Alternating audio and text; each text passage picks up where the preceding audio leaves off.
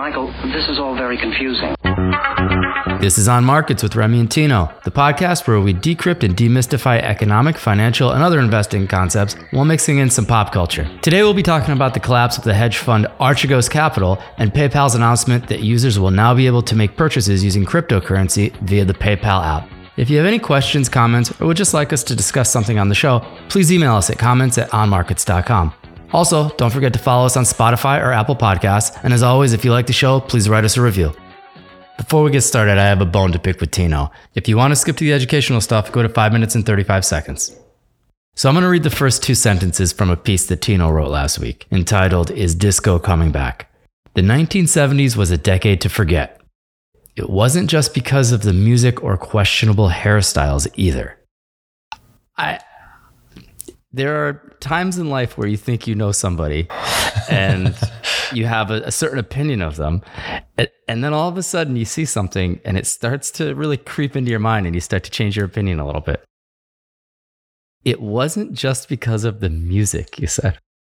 Arguably the greatest decade for rock history ever. So rock, again, you got to break that down. So what it was referring to effectively was the title, the disco music, which objectively was total garbage, start to finish. Yeah, and I can't argue there. Yeah. So if you go to the rock, then you got to break it down to different genres. All right. So we got to get through the taxonomy. And I agree that there were some amazing bands and music came out of the 70s. But there's also a very large portion of that rock that I just can't wrap my head around. I can't wrap my head around the sentence, to be honest. Yeah, and again, let's go back to objectivity. The hairstyles are just terrible. I mean, there's a couple of good things that came out of the 70s. Obviously, you and I were both born in the 70s. Yeah, it's probably the two best things to come out of the 70s right there. I would like to think that. The movies were strong across the board. You had some great classics, particularly, the De Niro era, Pacino era. There were some elements of the 70s, I think, that were probably enjoyable. If you worked on Wall Street in the 70s, you probably did quite well. Because the laws were different. So there are certainly some advantages, but I think overall the music and especially the hairstyles, would love to shift delete those if possible. Wow. So you would like to shift delete the Beatles, Led Zeppelin, the Rolling Stones, the Not Who. them. No, those are great. I'm just thinking of I mean, if you shift delete, those go with it. All right, fair enough. So maybe not all the 70s music, but the disco stuff, I can't name a single disco band or group or whatever. But I know I hate them Bee all. Gees. All right, the Bee Gees. That might be where it. Oh, ABBA. We've got ABBA. Yeah, you're probably right on that. I just view ABBA as the 80s though for some reason. Yeah, and I think that's where it sort of gets a little bit.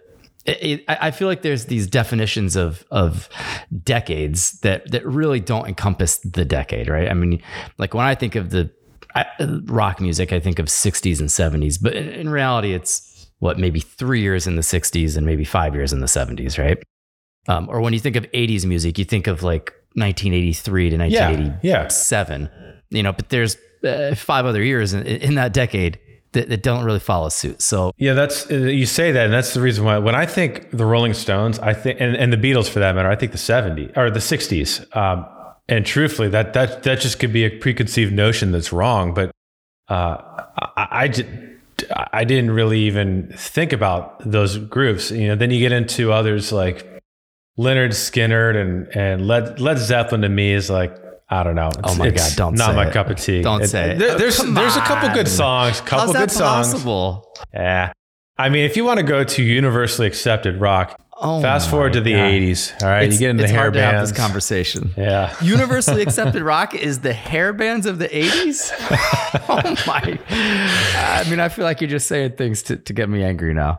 That is actually true. Although I will say I've got a 4-year-old daughter, and we're past toddler tunes, thank holy God, at this point. And I'm trying to get her prepared for life, and one of those very early steps is getting her used to Hair Nation on Sirius. So when I drive her to school sometimes in the morning, I get her adjusted to all the classics. And Whitesnake was on the other day, and Yeah, I could see her like smiling in the back of the car, like kind of bopping her head just naturally. It was almost instinctive. Like, yes, it is universally accepted, even for somebody who's 4 years old. Wow. You may be the only person in the country that actually wants their daughter to get into Whitesnake. Maybe I'll send her my old Rat cassette tape. Oh man, I'm just trying to think of all those just truly awful 80s bands that for some reason you still listen to and love them. I don't know why.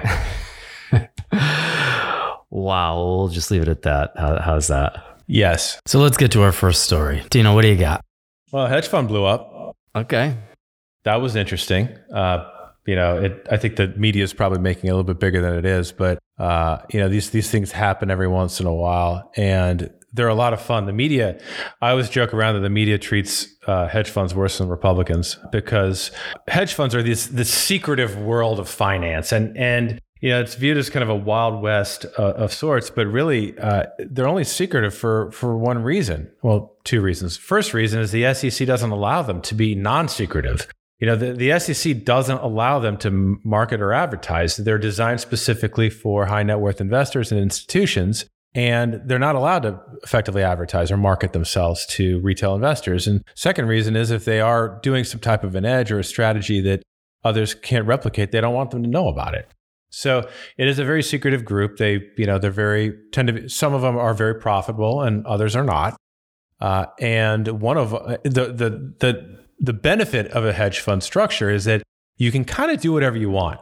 There really aren't rules. Like if you run a mutual fund, you have to have a board of directors. You have very specific rules. It's highly regulated. With the hedge fund structure, there aren't really that many constraints. If you want to short stocks, if you want to lever up, you can kind of do whatever you want up to a point. So this hedge fund, and I know there's a backstory that's not being reported here. I just don't know what it is yet, and we'll find out in the coming weeks. But this hedge fund blew up because it was over-levered, and they basically hid their positions from other banks. And then the banks basically said, "Hey, look, you need post-mortem collateral or else," and they just decided to liquidate the positions. So what was really wild about this story is Viacom, which is not a small company by any stretch of the imagination, was down like 30-something% last Friday. I mean, you don't see a company like that fall. And when you do, the first thing that comes to the minds of other investors in stocks like Viacom and Discovery are, wait a minute, what the heck is happening? There's no news flow and the stock is down 30%. Somebody knows something and they're dumping shares. And it created this massive chaos in a couple of companies, and it didn't really resolve itself probably till early or mid this week. So aside from liquidation, what's the solution? They sold the shares. So basically what banks, it's a little technical, but the way this hedge fund basically hid its positions was it engaged in what's called a swap or a total return swap with a couple different banks. Now, basically what it was I go to Goldman Sachs and I set up a swap, which basically means that we pay each other based off of a basket of securities. It's a derivative play. It doesn't really matter. But my point is that it doesn't show up on my P&L as a hedge fund. So I can then go to another bank and say, hey, I want to do the exact same thing.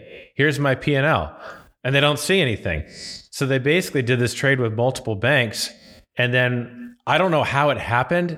Again, the conspiracy theories that are going to be generated from this are going to be epic when they come out.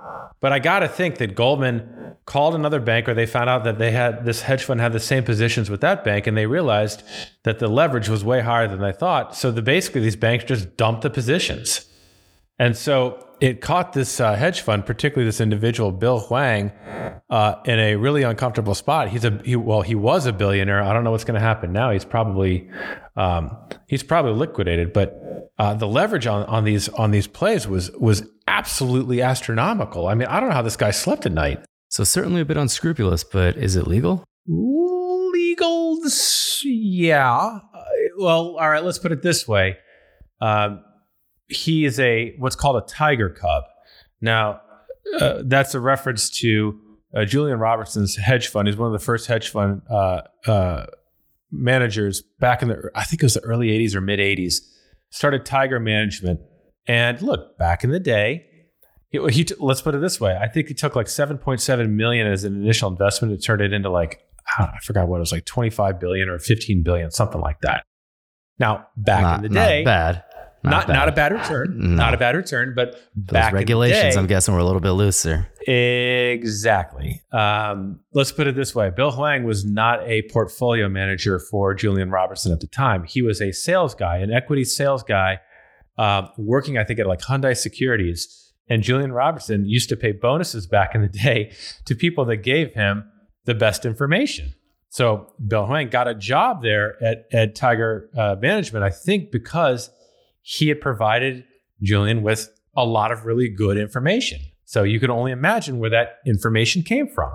So there was a certain culture embedded in his DNA. And then when Robertson shut down Tiger back during the dot-com mess in 2000, all of his quote unquote Tiger Cubs could have went out and started their own hedge funds. And Bill Hwang started his own. And it was called Archegos or Archegos, something like that. I'm probably mispronouncing it. But he ran this hedge fund for a while, and he got busted in 2012 for trading on insider information. Then he turned it into a family office, which is the thing to do. And when you do that, if you turn your hedge fund structure into a family office, that means you're not bringing in outside capital. It's all your own money. And then at that point, you can kind of really do even more of what you want. There's almost no regulation at that point, except for you can't trade on insider information. So we got dinged for that. And then still, these banks are still doing business with this guy. So basically, they know his rap sheet, they know what he's done, and they still engage in these swap contracts. That's really what I never get. I mean, these guys, and it's in every industry too. It's not just this industry, but every industry. You have these people who have these long histories of lying, cheating, stealing, manipulating, whatever it is that you want to call it. And yet they continue to do business. Banks continue to work with them. Consumers continue to work with them. Everybody continues to work with them on the same lies and manipulation that, that person has a history for. Yeah, it's that whole Albert Einstein quote. It's the definition of insanity is doing things over and over again, expecting different outcomes. Exactly. I just, and furthermore, I mean, again, I go back, I got my start in finance working on the institutional side. And a lot of my clients were hedge fund managers, and a lot of them were billionaires. I mean, they were very, very successful people, but the one commonality across them was they couldn't stop. I mean, they were drug addicts. I mean, they didn't do it for the money. I mean, some of them did, but I mean, their primary goal wasn't money. I mean, if you've got $1 billion, you can stop and you are done. You're living the dream. They never did. They kept going and going and going because it wasn't about the money. I mean, they're addicted. It's like a gambler's issue to a certain degree. So I mean, you think about this hedge fund manager who has won in all, and I mean, you can't look at a situation where you've got that kind of money and say you've lost the game of life. And he couldn't stop. He was still massively over-levered, gambling, betting the entire farm. And I'll throw another quote at you. It's from Warren Buffett. I'm going to screw this up. He basically said something like, betting something that you need for something that you don't need is just foolish, right? Putting everything on the line for something you don't need, why would you do that? It doesn't make any economic sense. But that's the mentality of a lot of these old school traders and hedge fund managers. They just keep going. Yeah, it's got to be the competition. I think. I can't remember now, but I was watching have you ever seen The Men Who Built America? No. Oh my gosh, you need to watch it. It's great. It came out, I don't know, maybe 5 years ago now.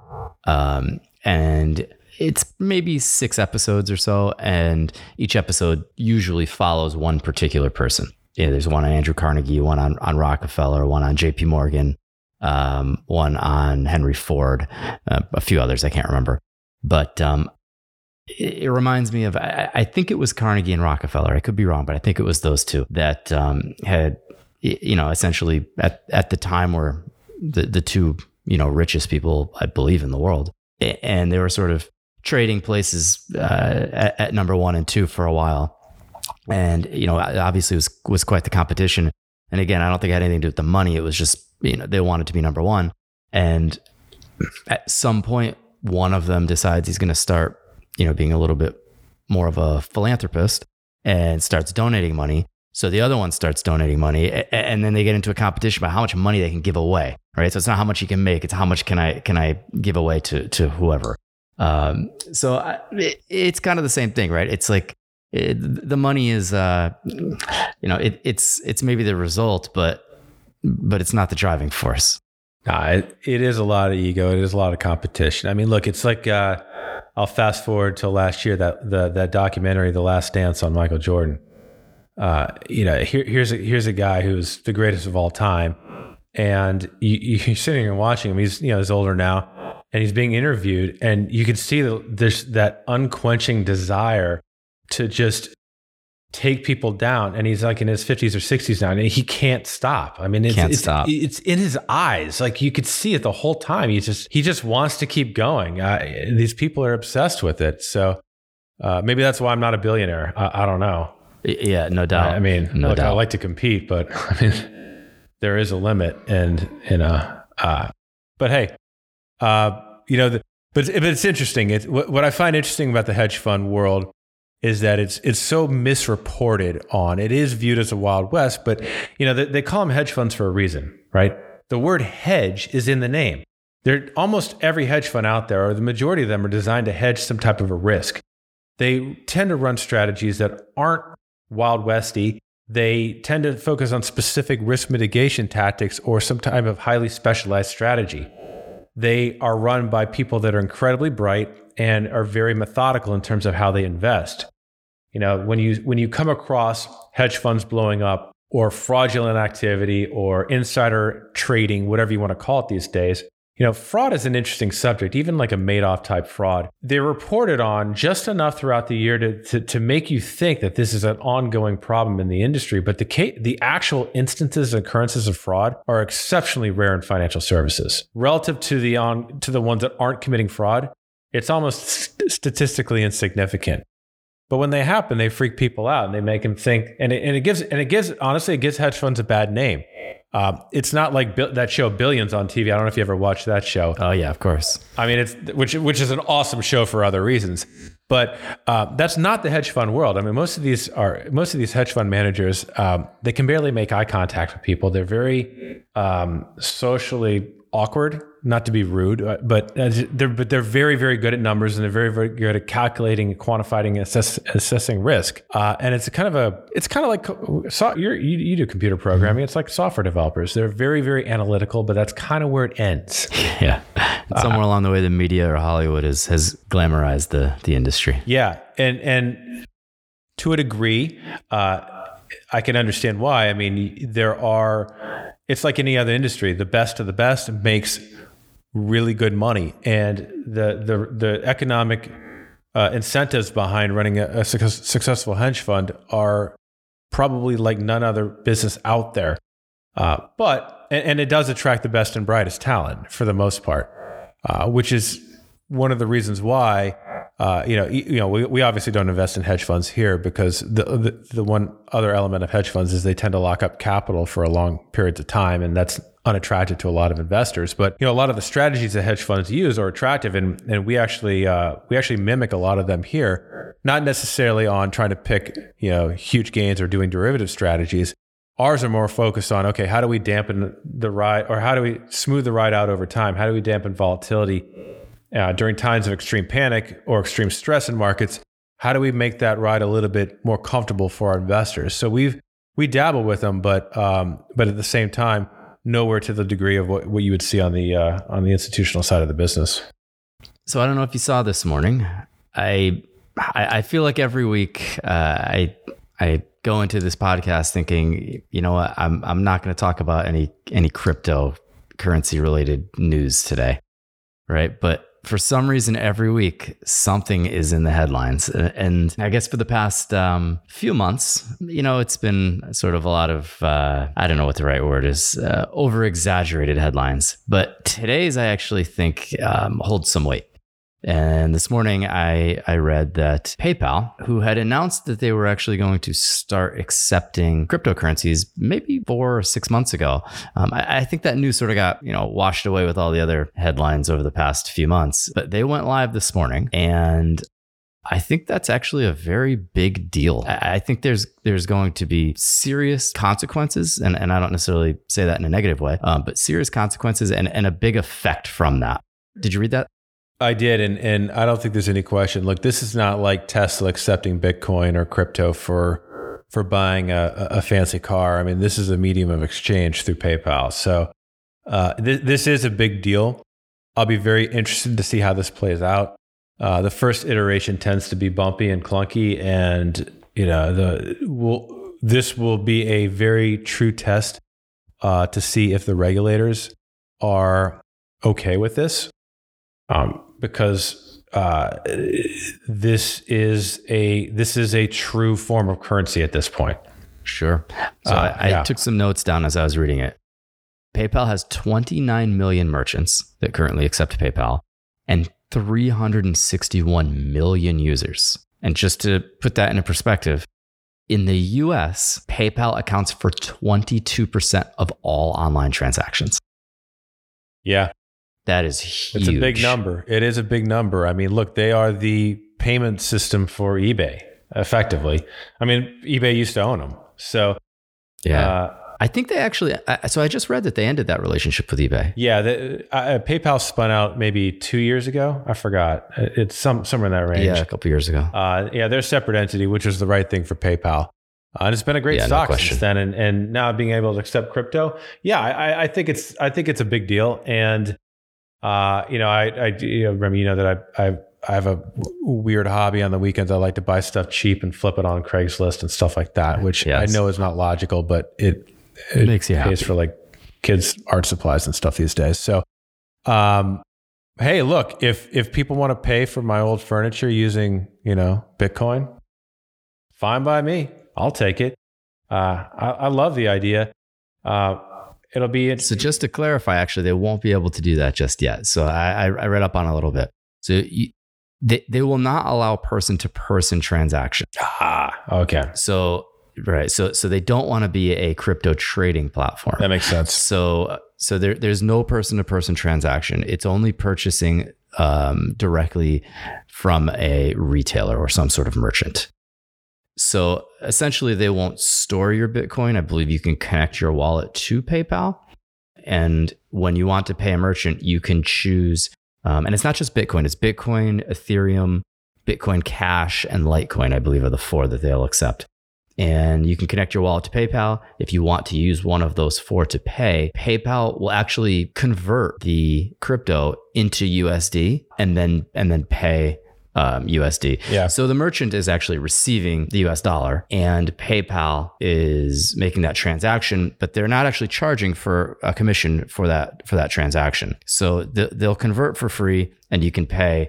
I don't know where the Bitcoin or the crypto is actually going at that point. I don't know I guess it's going to PayPal. Yeah. So it'd be like, going to, landing in Paris and swapping your dollars for euros and not having to pay that currency transaction or currency exchange fee. And I think the reason why they're doing that is they probably have a team somewhere that is, basically managing that risk, or maybe they have an internal trading operation where they're taking in the Bitcoin, converting it, and then using it as a way to basically profit from the rise of Bitcoin. It's kind of like a proprietary trading desk for a bank. If that's what they're doing, which would make sense, I'd be curious to see from a regulatory standpoint what they can and can't do. But yeah, I mean, it kind of feels like an undercover land grab, no? Could be. Yeah. Let's grab up this crypto. Let's hedge our risk in some way, shape, or form. And if it keeps going to the moon, I mean, look, it's interesting to see, what was it, Square? Yeah, Square bought a bunch of crypto. And then obviously Tesla made a big position back in January.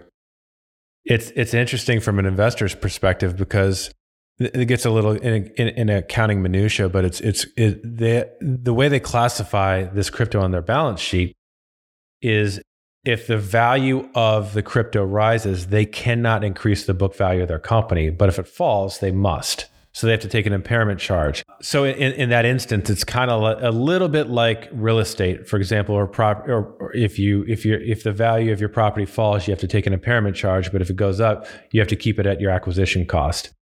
But a lot of investors like to own companies because their historical acquisition cost and their current market value of their assets don't match. So this could end up being, and again, I'm not making a recommendation on the stock because I don't know, but this could end up fueling some interesting incentives around rising stock prices going forward for these companies that are taking these gambles right now.